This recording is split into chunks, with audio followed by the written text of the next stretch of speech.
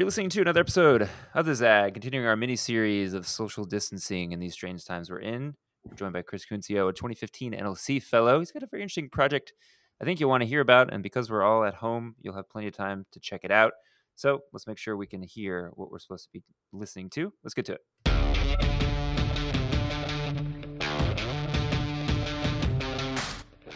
All right, Chris, some of the reason we're doing this is to have a snapshot, if you will, of these strange times that we're in. And here in LA, things have pretty much been all locked up. It's pretty much only grocery stores and pharmacies folks are able to go to. Is that true in Philly as well? Yeah, we're actually at the point. I'm a high school teacher, and we have shut down for 2 weeks. And we're seeming like comparing to other states, looking up in New York City, how they've basically shut down schools until April 20th. It's looking more and more like we're going to be doing the same thing here. And actually, it just word went out that they're shutting down all non-essential businesses at 5 p.m. today. So, Oh, wow. Okay. yeah, it's crazy times. Absolutely. I work with schools out here as well, working with KIP. And so, we're in full on planning mode for however many weeks this ends up being in terms of online learning and supporting students. What kind of things are you doing for your students? And what kind of things are your school communities trying to cook up?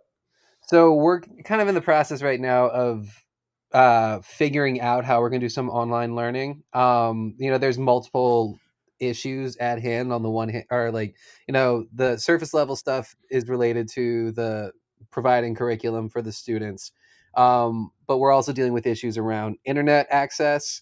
We're also dealing with a lot of our students need to get lunches and from the schools. That's how they're getting their food.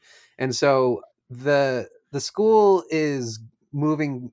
I mean, people can argue the school is moving very slowly and turning, because I work at a charter network and they're trying to figure out how to do this online curriculum, but they're also trying to deal with these social services as well. And so, considering that we've never dealt with anything like this before, I'd say that they're doing a pretty solid job with what they're given.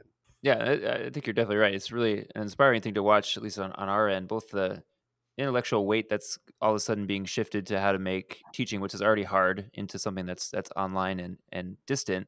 But yeah, you're right. Trying to figure out, do we box up lunches and how do we pass them out in a drive-through, to just all the things that go into it. Yeah, it's definitely wild. Well, we're certainly glad you're on the case, and glad that you care so much to make sure kids can learn in these next 2 or 3 weeks. And one of the things that they might be learning, and I'd love for our listeners to learn too, is when you're not teaching in the classroom, you're teaching about a very famous historical figure. Give folks a scoop on that.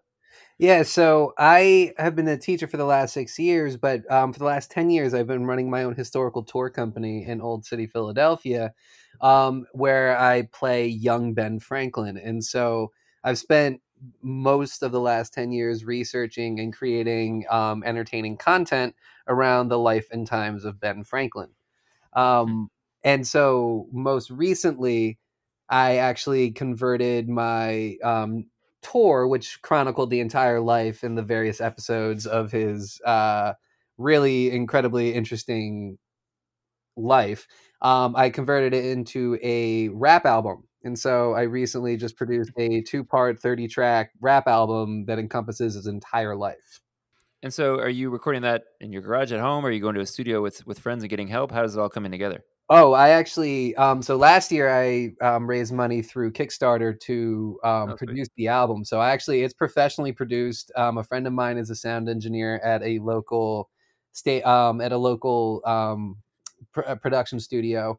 He was able to connect me with this phenomenal producer who also was like a musician who does after school programming with students. And considering he had never had any experience producing trap music before, he made incredible beats. And then I spent the rest of my money through the Kickstarter funds, plus my own money as well, to getting it mixed and mastered in the best, the best possible way. So this is as people have been already reaching out saying that they're very impressed with the production value. And I mean, I spent a good amount of money to make it perfect because I didn't want to have to go back and do it again. So then from here, is it a case where you would try to get it on YouTube, or are you trying to sell it as a physical copy? What's the kind of mechanic from this point out? Yeah, so I'm kind of at a crossroads. Like, the beauty of this project is this like one prong of a multi-pronged attack. I'm basically trying to Hmm. corner the market on everything related to Ben Franklin. Um, Okay.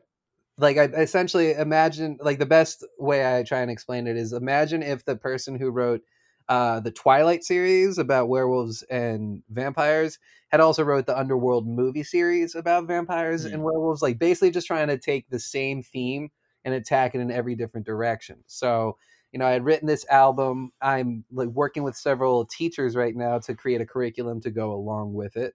So it's like there's social study elements, but then there's also like literature elements related to like character development, conflict development, all that sort of stuff. But this was actually, I had 5 years ago, I had actually tried to write a TV show about the life of Benjamin Franklin, and I basically had written out several scripts and or scripts for several episodes, and friends who have been in the industry said you need to basically, before anybody will ever read the script, you need to have other content created. You need to have done Okay. other stuff. Otherwise, you're not even going to get their time of day. And so essentially, that's how this kind of started. I then went back to the drawing board, started working on a tour where I started rapping on it, and then turned it into this album. So the next step, unfortunately, it's an expensive next step, is I would love to get this album animated Hmm. so that it becomes basically like a Schoolhouse Rock, but about the entire life of Benjamin Franklin.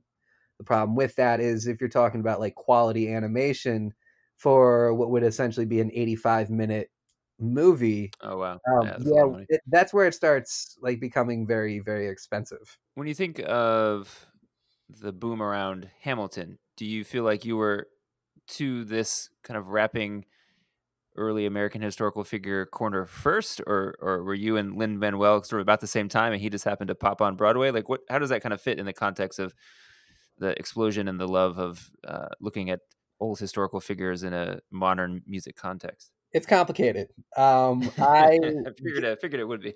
Yeah, because it's like a lot of people are just like, because of the timing, it just comes off like, oh, I'm just trying to like copy off of what Lin Manuel Miranda did and trying to capitalize it on it. It's not that simple. When I was like I had just graduated college in 2010 and became a tour guide as I was in grad school to become a teacher. And I had always grown up with rap and like loving rap because I grew up in Philadelphia. Like I was exposed to a lot of hip hop and rap, and like always was into it. And so very early on was like incorporating rap into my classroom. And in like 2010, I came up with the idea while I was giving the tours that what if I wrote like a mixtape? I'd call it the Dead President's Mixtape, and each song would be a biography of a different president. And so I had written a biography to the Jay-Z song Dead Presidents about George Washington's life. And I tried it out on a tour, and people were like, this is awesome. And then one person on the tour said, hey, have you heard of Lin Manuel Miranda and what he's doing with the Alexander Hamilton? And Mhm. so in 2011, I then like went on YouTube, saw this video from him performing it in 2009 to Barack Obama at the White House poetry Right. slam. And so I realized that like, he's kind of got the upper hand on that. And so in a lot of ways, I did have a similar idea. I came to it on my own, but I also am trying to totally capitalize on the momentum that he created. Because like I have been doing this very unique character. It makes total sense for Ben Franklin to be a hip hop album. Like aside from the Hamilton stuff, like Ben Franklin is a theme in rap. The phrase "it's all about the Benjamins." Like when you're on the face of Mm. $100 bill, and capitalism is like a major theme in hip hop, and you're the face of capitalism, it makes perfect sense. But also, like one of the interesting stories about his like education is he taught himself how to write by converting essays of the Enlightenment into poetry. And so it Mm. connects very much with his character as well. And you know, like I am on the one hand, like I would love to like work with Lin Manuel Miranda, obviously, on this. Um, but I'm kind of like approaching it different ways. Like I did play this character as young Ben Franklin is pissed off that Alexander Hamilton's musical does not reference him at all. And so I had written a diss track to Alexander Hamilton as Ben Franklin.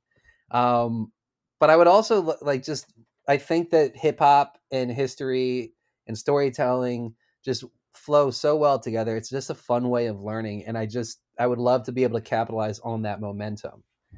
Though, Yeah, admittedly, a lot of people in the theater community have been not too excited about my Ben Franklin album. interesting. Well, we'll hear more about that. We'll take a short break. Thanks for tuning into this episode of The Zag. We'll be right back.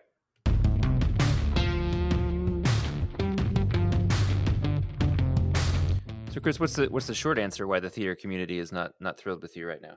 Uh, Short answer, I'm white. And I'm saying that as sensitive as possible. Without context, I just look like someone who or like a white man of privilege who has um basically used cultural misappropriation to uh use hip hop to elevate the status of a white man. And it kind of looks like Lin Manuel Miranda is a person of color and was able, and like a lot of the awesomeness about the hip or the Hamilton musical was that it was able to, provide a voice for people who felt marginalized in American history. And so on the surface, it like, if you're not looking at the context, not looking at, my experience growing up listening to hip hop, or the fact that I work in a classroom with students of color, or just like any of that, or like understanding my the research and like the process I went through to create this album, it just looks like I'm just another white guy just trying to take something and make money off of it. And so, that causes concern within the theater community, understandably so. Like I can't be angry at it. I like totally get it.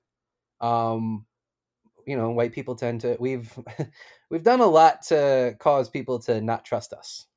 Yeah, well said.